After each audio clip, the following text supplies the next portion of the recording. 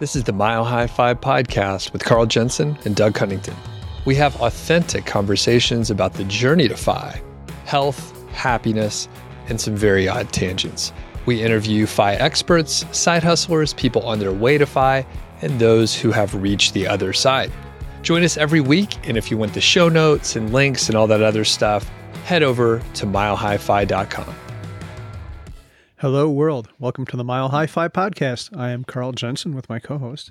I'm Doug Cunnington, and today we're talking to Diane, and I'll let her say her last name in a moment, but she was a financial advisor to the very wealthy people, and now you teach over at CU Boulder, and we're going to dig into all of these different areas, but can you give us an idea of the scope? How rich were these people? Super rich. So to become a client, in essence, you had to have $10 million of assets, and the range was between $10 million to above $100 million. So my business partner and I together managed more than $1 billion. And these were household names. I know you can't say them, but these were people we would recognize. You worked in Los Angeles, correct? Yeah, and I also work remotely in Colorado, managing accounts really all over the country because my clients would move, and also they introduced me to other people. So yeah, they were either senior executives of really prominent companies, entertainers, musicians, the wide range. That's so crazy. So obviously you can't say who they are. What kind of stuff can you share and what kind of things can you not share? So I have to say that nothing I say if we talk about investing is, I'm just providing all this for educational purposes. I could give you the name of one client because I'm in the foreword of her book, which would be Carly Simon. But other than that, I have to protect the name and privacy of my clients. Very cool. So how did you start getting these folks as clients, and how did you meet them, and did you get to meet them personally and stuff like that? Yeah. I mean, when you talk about money, it's a very personal thing. So I had really great relationships. So I met almost all of my clients with the exception of one in person. And on a regular basis. How did I get them? To begin with, literally cold calling. Like I didn't have any great connections. And what I tried to do, I work in a commodity business, right? You can buy the same investment products anywhere. So what I tried to do is differentiate myself along with my partner, providing real value. And so once you do that, and we combine together investment advice, estate planning advice, and tax advice. And if you listen really carefully to someone, we were able to build an amazing business.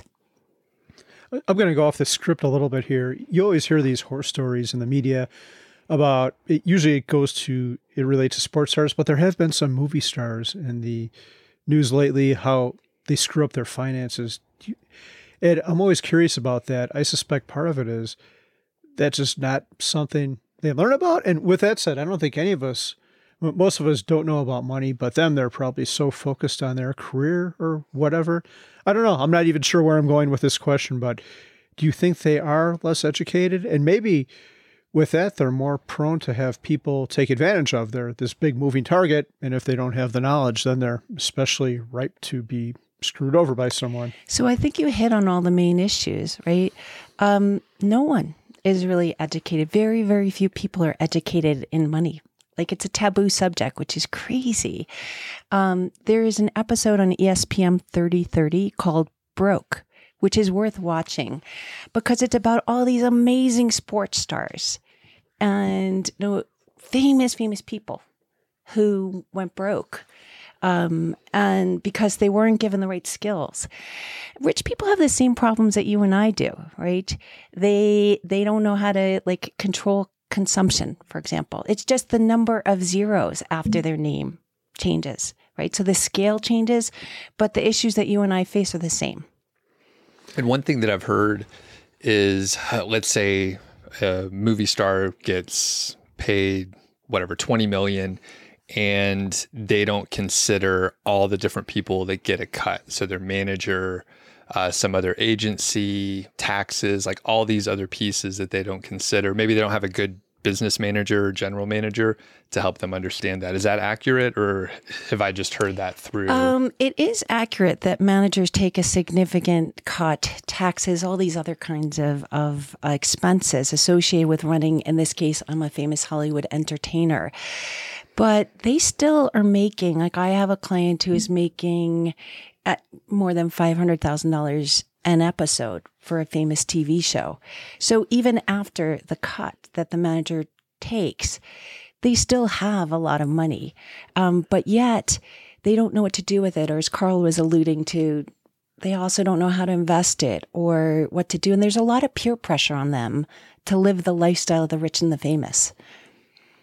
Have either of you ever listened to the Freakonomics podcast? Mm-hmm. I love that one. Yeah, it's great. I was listening to it yesterday, and there was an episode about NFL long snappers. And all an NFL long snapper does is grab the ball and throw it to the person who, either the punter or the person who sets it up for the kicker. And that's all they do. And I think the best one ever was Patrick Manley, who did it for 16 years and always did it correct. He never screwed it up. And it's kind of, if you don't know, if you're a good long snapper, no one will ever hear your name because you're just out there doing your job and it's not glamorous. But they were interviewing one guy on there and he was like, yeah, as a long snapper, we don't make that much money. I'll probably make about $1.2 million over the course of my career. And if I'm lucky, I want to be able to do this for like 16 or 17 years. I want to beat the record. And that actually, he said, cracked me up. He said, with that amount of money, I think I'll be able to live for at least a little bit without having to get a job. And in my mind, I'm like, shit, that's like $20 million. Like, you need to have Diane or someone else manage your money if you can't figure out how to make that work for the rest of your life. But with that said, there's probably other pressures too. I was thinking of the lowly long snapper who makes $1.2 million versus the quarterback making $40 million. And maybe that guy feels the need to drive the same car and live the same life and has that pressure. I have no idea what's going on with that guy's mind. I'm just speculating here. Yeah, but that happens not only in sports, but almost every industry, almost every person. Like no matter how much we have, it's not enough, you know. And so we always want more. We always want to keep up with the Joneses, and it takes a real discipline to control spending. Maybe not have the fanciest car like everybody else on the sports team might have. We're getting off script a little bit here, but on that note, did you ever counsel people on that? I know you were an advisor and managed their money, but did they ever come to you and say, hey, I want to do this, or I want to buy this car or this house? Do you think this is a good idea? Or? All the time. And so 2 examples. One, I had a client who sold an educational business, and she called me and said, hey, can I buy like the new version of the VW Bug when that came out? Okay, this car might cost $15,000. You're worth $20 million. Yes, go enjoy yourself. On the other end of the spectrum, though, sometimes I help clients stop spending too much money. So I had one client, they were worth more than $100 million. But their liquid portfolio, the amount that they could use to support themselves, was about $20 million. But their burn rate was $200,000 a month for 2 people. I mean, you can do the math. They were spending too much. And so my business partner and I had to convince them, hey, this spend rate is not sustainable if you don't want to force yourself to sell assets prematurely. Wow, where does $200,000 a month go to? So it's so interesting because I don't think I could spend that much, but they were the best dressed couple I've met. They had a full-time person who did their ironing or laundry, so there's never a wrinkle on them. They had all kinds of support staff. Usually that's the big one, you know, a cook, full-time cleaner, in this case, someone who helped them with their laundry. That adds up. Gardeners. Wow. Doug, if you could have someone on your support staff, what would you hire someone like? If you had to hire one person or you got one free person, who would it be or what would they do for you? I'll come back to that. That's a big question, and we didn't prep on that at all. So I handle a lot of stuff on my own, but I enjoy most of the things that I do. So okay. Yeah. What about you? Do you have one off the top of your head? Maybe auto maintenance, because I hate paying people to do it because it's so expensive. and I know how to do it myself. So I think I should do it myself to save the money. So if I had some guy to do my brakes and change the radiator and all that shit. You do. It's a fucking mechanic. You could just go hire him. It's super easy. Like that's a solvable problem. Okay, let's get back to our outline. It looks like the next question is mine. What financial goals do the ultra wealthy have? Everybody wants more, right? Doesn't matter how much money you have. So if you're worth 20 million, 100 million, anywhere in between $100,000, everybody wants more. And so one of the things I have to convince them to do is understand that more comes with risk. You want to frame it in terms of what's more painful to you, losing when you could pay for everything that your heart desires, losing or missing a little bit of upside. So everybody wants more. Over time, I try to convince them about wealth preservation. Most of my clients came from super, super humble backgrounds. Only one client inherited their money. In part because I just find that a super interesting profile to work with people who actually created it. And so they've been super poor, and then they hit the lottery in essence, they by creating a business and selling it. So when you've been poor and you're rich, you really prefer being rich. It's just easier. And so I'd say wealth preservation. And then I guess those are the two main ones that people struggle with. Either I want to grow or wealth preservation, both. Okay, so a follow-up. I think most of the people in the FIRE crowd are probably, I don't want to sound like a judgmental asshole, but maybe a little bit better adjusted because it took us longer to earn the money and maybe we appreciate it a little bit more, but I don't know. What would you say to someone who came into a bunch of money? Because I suspect, I read Matthew McConaughey's book and it seems like he was just this kid running around in college and then he got these parts and it happened very quickly. He went from zero to hero overnight. And I'm sure a lot of these stars have to grind it out for a long time too. So maybe the story I just told is not true, but how would you counsel someone who comes into a lot of money quickly? What would you tell them to do so they don't screw it up? So I want to go back to most of them work super, super hard. They sacrifice years of their life. Even this one of my very famous entertainers, he did not become super, super successful in a household name probably until his mid-40s. So they've traded off a lot of time and hard work. What would I advise them to do? Yeah, to come up with a financial plan. Like, what are your life priorities? You have tremendous resources now. What do you want to get accomplished in your life? Do you want to, help some family members or friends or other people? Do you want to help a charity? Like, do you want to work again? Do you not want to work again? And then based on your goals and your risk profile, we build a plan together to accomplish those goals. Do you think you get through to most people and help steer them away from any potential disasters? Yeah, pretty much. Sure. I mean, every once in a while, someone comes up with an unusual investment idea. If they're going to hire me, though, pretty much they were hiring my business partner and me to help run their portfolios. So to protect their assets and grow them. But, occasionally they come up with a crazy idea. Some of them want to almost things like restaurants, things like movies, a few crazy investment schemes. We try to tell our clients not to do those kinds of things, but it's their money ultimately. So sometimes they do. We just minimize the downside when we do.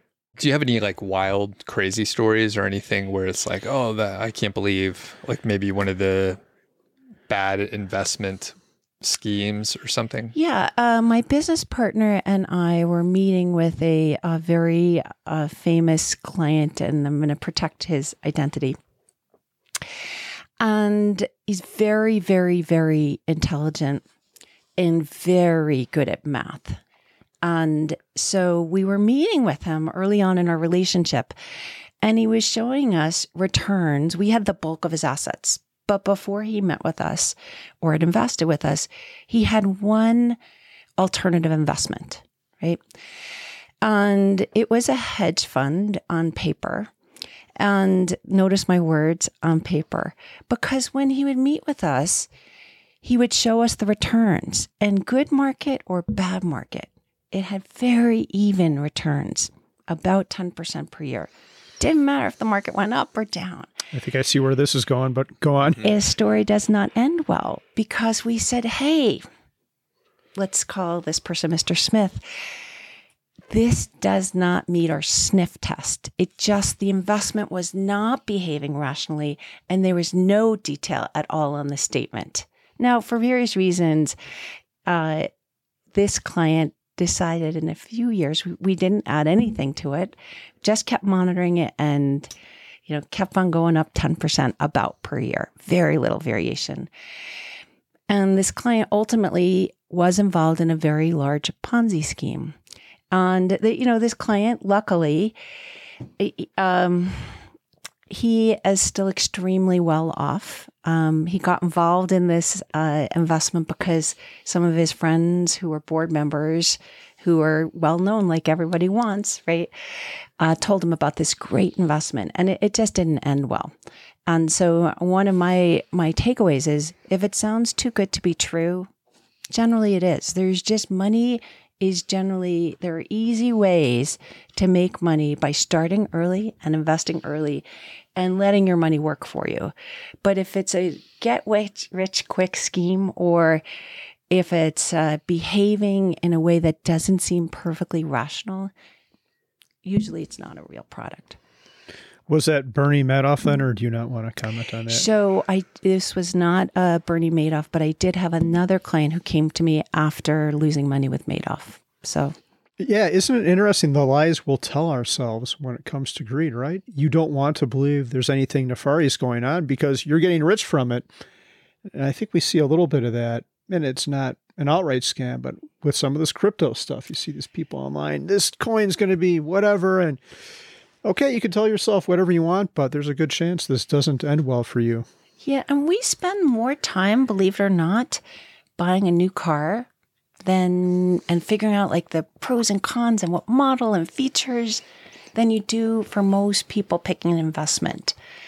There's something wrong with that. And so there's a little bit of fear and greed that I think sometimes influences people. Someone else is making money and you do too. Like, it's part of our group behavior, I think. Yeah.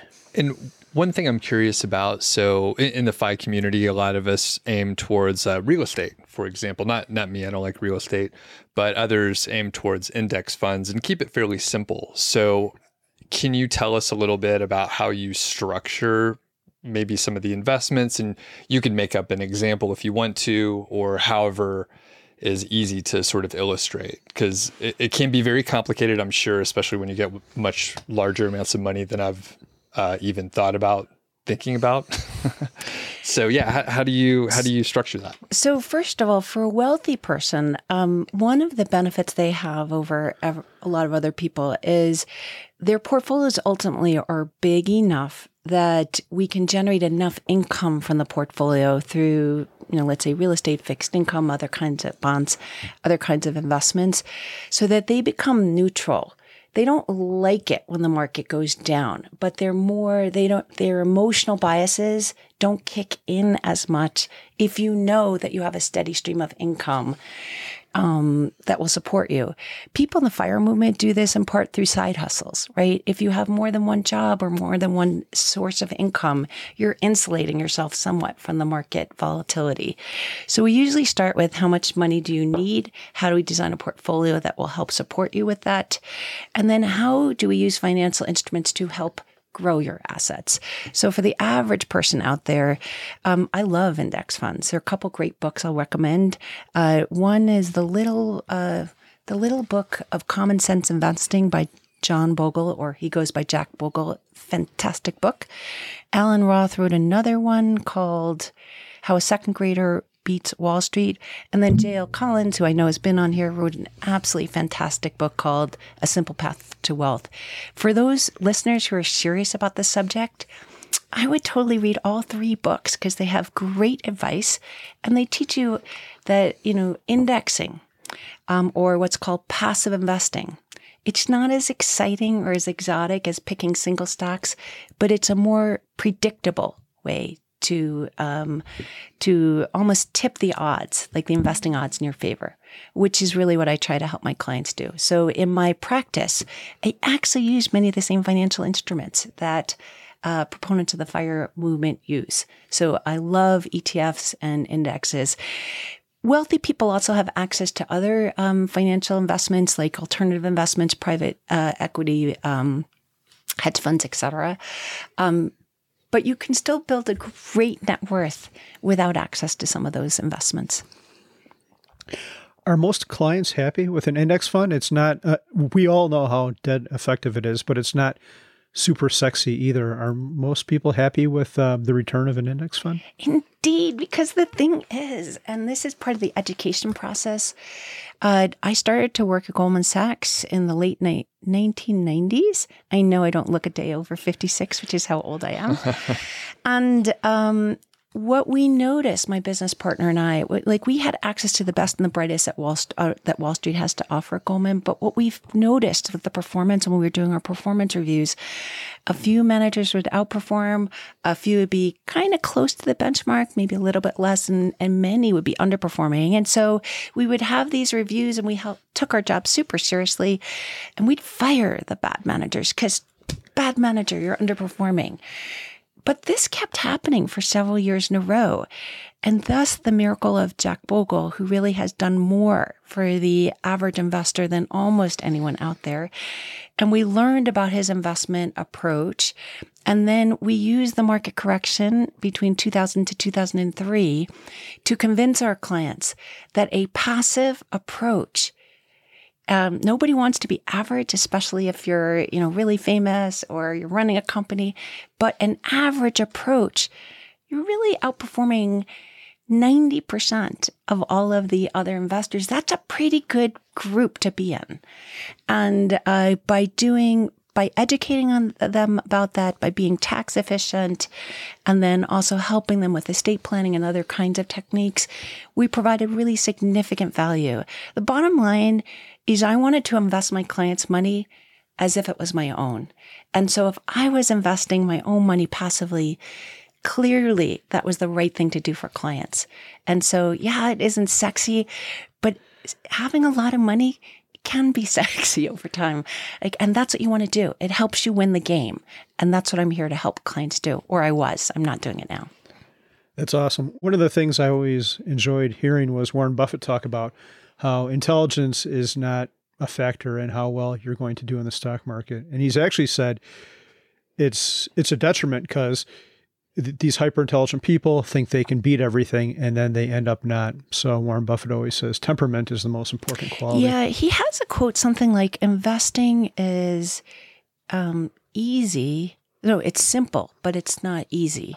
There's a book I'd recommend on this that's fantastic. Carl, I think you've read it, The Psychology of Money. It's fantastic for anyone who wants to read it. It is by Morgan Housel, and it alludes to this subject. And so the temperament does make it difficult. Buffett also in his two important things, in his annual meeting, he actually recognized Jack Bogle for helping more Americans out there than almost anyone else. Super duper one of my heroes. And then the bulk of his estate is going to be what he's not giving away to charity, which is actually the bulk of it, but for his heirs and his wife, he has given instructions in his will that 90% of it should be in a passive S&P 500 index or something like that, some kind of passive index. Amazing. What else can you, what better proof can I give you that this is a great strategy? That is sexy. Yeah, it's super amazing. I remember being at Berkshire Hathaway when Jack Bogle was there, and he actually recognized him, and Jack Bogle stood up, and the crowd clapped, gave him a standing ovation. Yeah, so this is funny because I have met super famous people, and so my business partner and most of the people, my staff, they get sometimes a little bit flustered, when they're meeting someone. I just don't care. Okay, you put on your pants the same way as I do. No big deal. Except I did get to meet Jack Bogle personally once. And it was one of the few times I really got super duper flustered because here's someone who did so much good in the world. I also have to endorse his organization. It's called the Bogleheads, bogleheads.org. Their website is a little bit clunky because it's run by, like, it's been in existence, I don't know, maybe since around 2000. It's a group of fans of Jack and his philosophy, and then they get together, and some of their advice is some of the best advice I think I can find on the internet. Amazing. Cool. What did you learn from this career? So is that, what did I learn personally, or what did I learn from my clients? How about both? Okay. So one of the most surprising things to me is that, number one, rich people aren't really any happier than you or me. In fact, I would say that they're less happy because, we always think, oh, if I had this new toy, this new iPhone, this new car, suddenly I'm going to be super happy. But the thing is that there's a period of what's called hedonic adaptation, which means that you just get used to that new house, new car, new whatever. And suddenly, when you can buy anything or almost anything, you just don't have there's this initial euphoria. And then you have to get up in the morning and say, okay, what now? What's my new hit? What's my new dream? So that was really shocking because I thought that, wow, you can buy anything in the world. You're going to be happier. And I would say that is generally not the case. I'd say what makes people happy are a sense of purpose and human connection.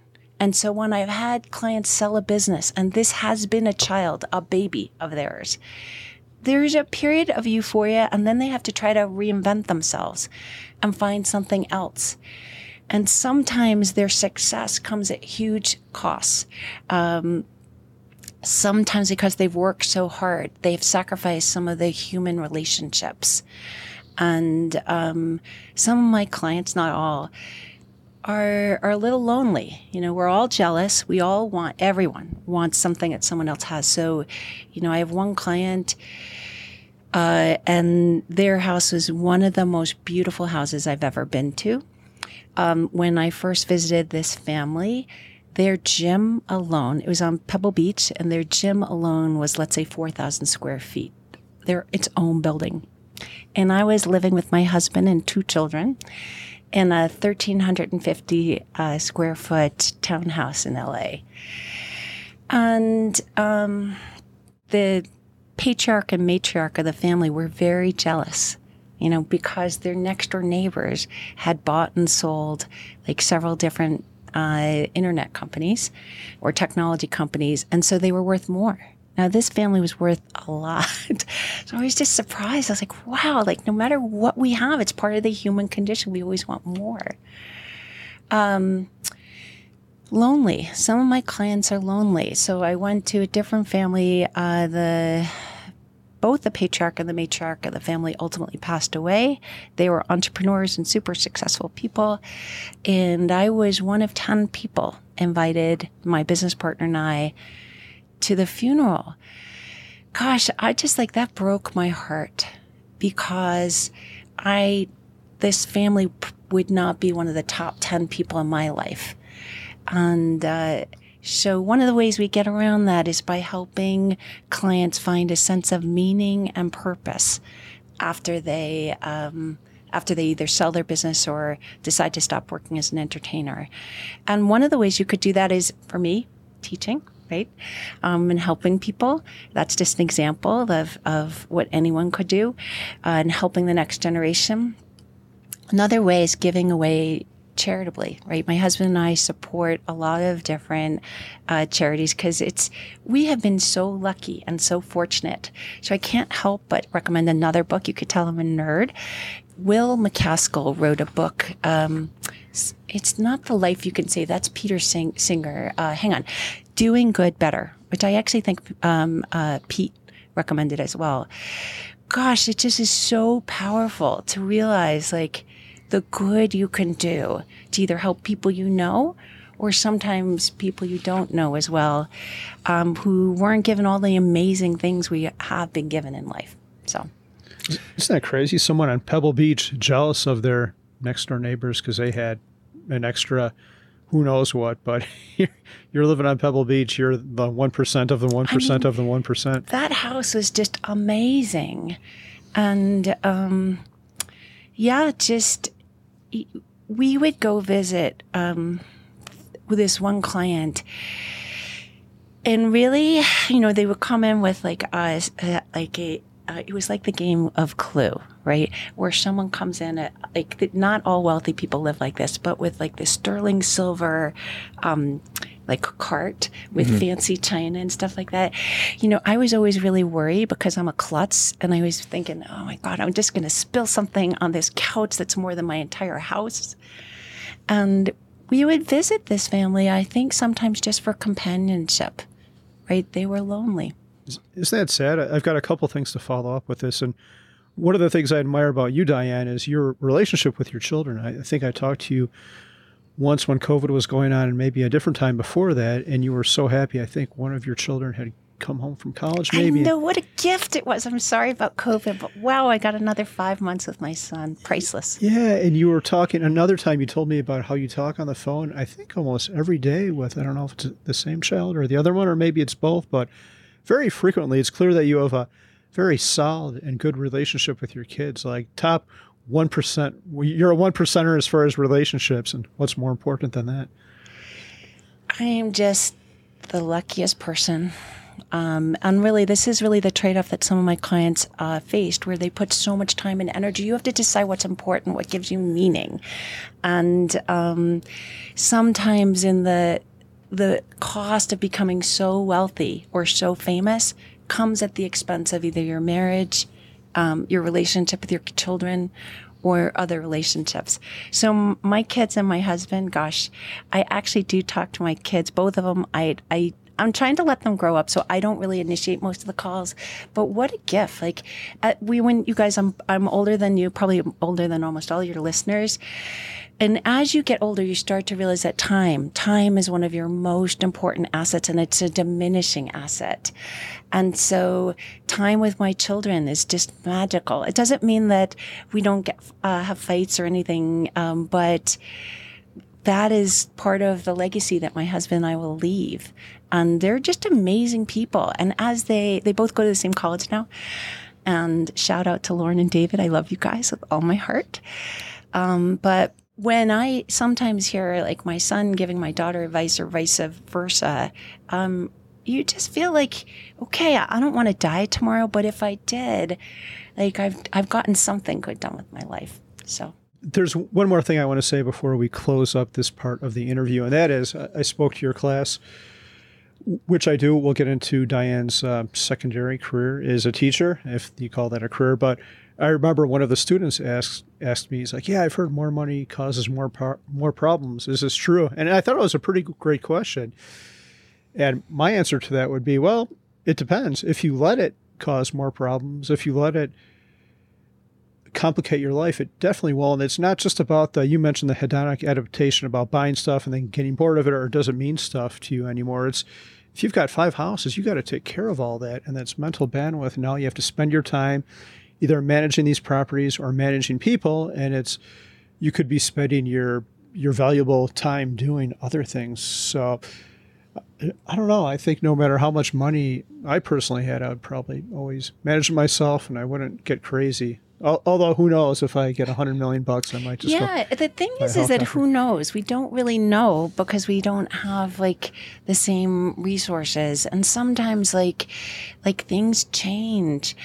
Life is unpredictable. But I would say generally, I completely agree with what you said. That money brings a lot more responsibility. Like, so let's just say you don't want to buy things. Well, then and you don't want to give it away to your, family. So then you have a responsibility. What are you going to do with it? Do you want to give it charitably? Wonderful. How do you give it charitably? What's the best way? What are the best organizations? How do I wrap my arms around that? Also, sometimes when you get wealthy and people know it, like our clients, my business partner and I, like their names were often household names. So then, like your friends and family, sometimes, you want to help them. But it becomes a lot of pressure on the donor. Like, okay, how much is enough and how much is too much, right? And you feel bad, like you want to help people, but you also don't want to be in a situation where you're constantly being asked to help different either organizations, friends, family, and then possessions like houses. My husband and I this year bought a vacation home, which we're using to rent out Airbnb. So it's partly an investment. It does add a layer of complexity. It adds a lot of joy, but a lot of the things we have also add complexity. I have a couple follow-ups to hit, threads that have basically been through many of the answers. So you talked about people having a purpose, and sometimes you try to guide them to a purpose, maybe especially after they maybe sold a business and now they have a big void in their time and in their life.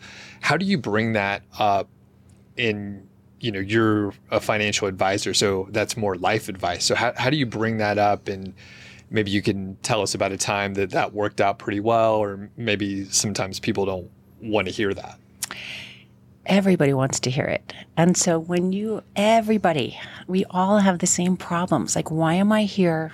What am I trying to get done with my life? And as you get to be my age, what am I going to leave behind? And so it's very easy to have those conversations because money is like such a personal thing. So you learn about all of the good in people's families, all the pressures and all the bad. And I think the more careful you are about listening, the better the financial advice. Most personal goals cost money. And so if I understand what's truly important, if I can really listen carefully, I can really provide hopefully life-changing value. So that might be a host of different things. Like if you want to work, what kinds of things you're interested in, what kinds of things you're passionate about. And then what would be the steps that you can take? I'm not a career coach, so that's not what I'm trying to do. But you generally having a lot of money means you have a lot of resources to accomplish amazing good in this world. And you probably have a lot of talents. Like, how can you share that? What else can you do with your life? And that ultimately, more than the money, is what people care about. So just a quick funny story with this. My business partner and I, we were working at Goldman Sachs, and Maryland hired us away. And one of the things they said to us was, hey, you're going to bring your clients and you could name your own team. You could have your own brand. And we are very low profile people. So we're like, name our own team. Like, what are we going to call it? So one of the two of us came up with the name Chameleon Advisors. We'll be whoever you want us to be. Why? Because each person is different. Each goal is different. So I don't talk about everything. The conversations I have with each of my clients isn't the same.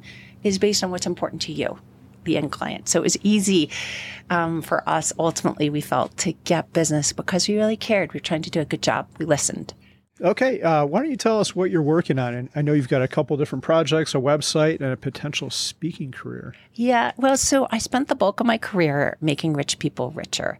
And I had this epiphany that my friends, my family members, I started to teach at CU just for fun to begin with, and the other professors, people, even if they're really, really intelligent, don't know the first thing about how to manage their own money.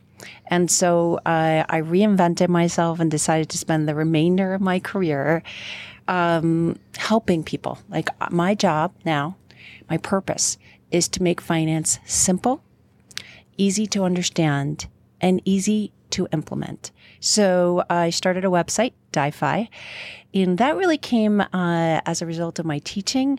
My students learn a lot with me in 16 weeks, but I can't teach you everything I know in 16 weeks.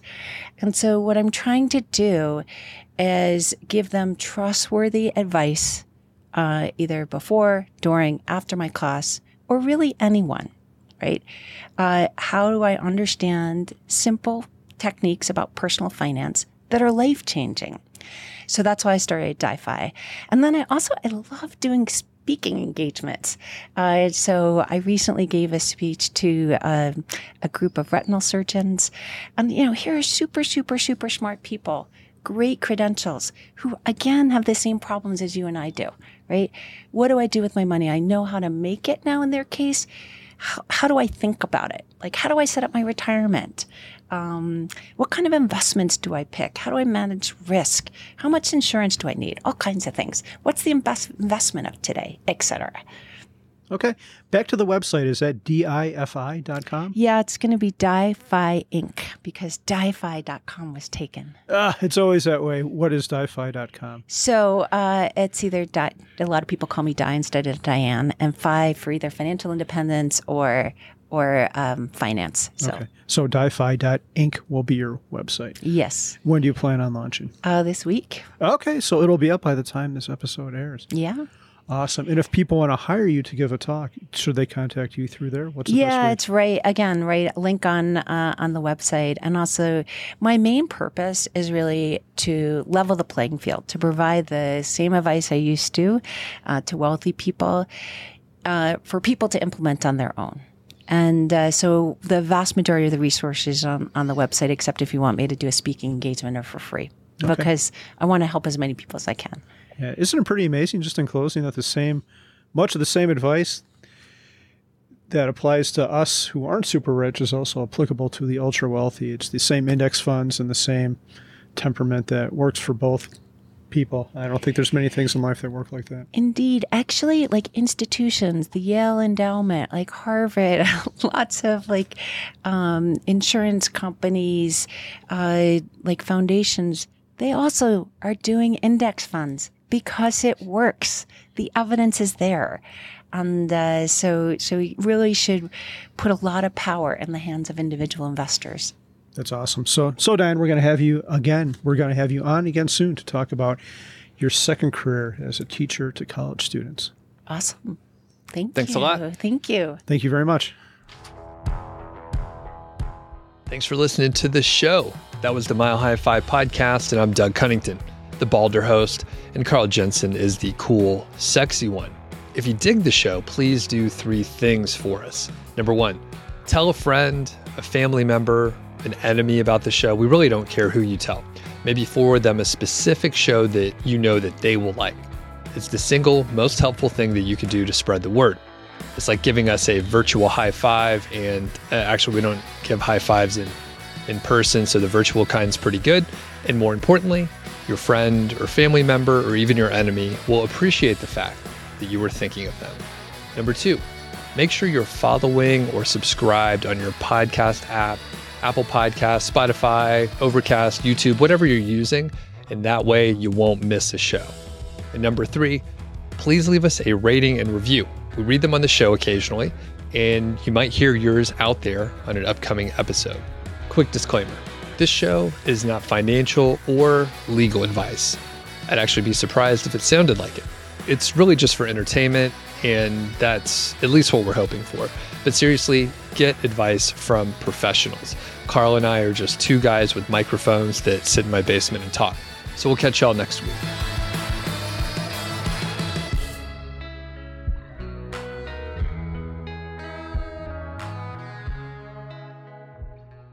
All right, Diane, is there anything that you're looking forward to now that we've hit a couple days of warm weather? Oh my goodness, it is gorgeous outside, so I can't help but be in a good mood. Hiking, biking, anything outside. I bloom in this kind of weather. I love it. Crave it.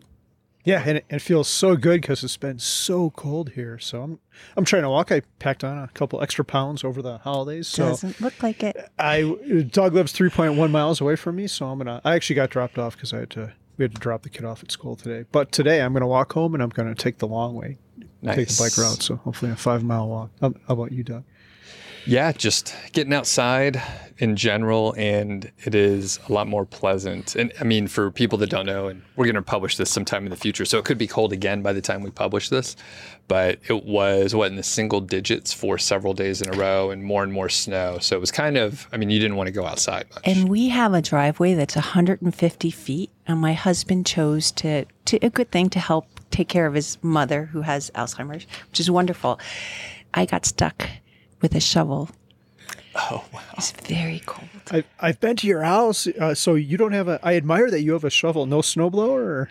So my husband, I'm not the most coordinated person. And so my husband's like, no, don't use this snowblower because he's afraid I'll hurt myself. But man, my back was killing me. You could tell that I am from New York and not Colorado because I should have screened out that driveway. That is a big driveway.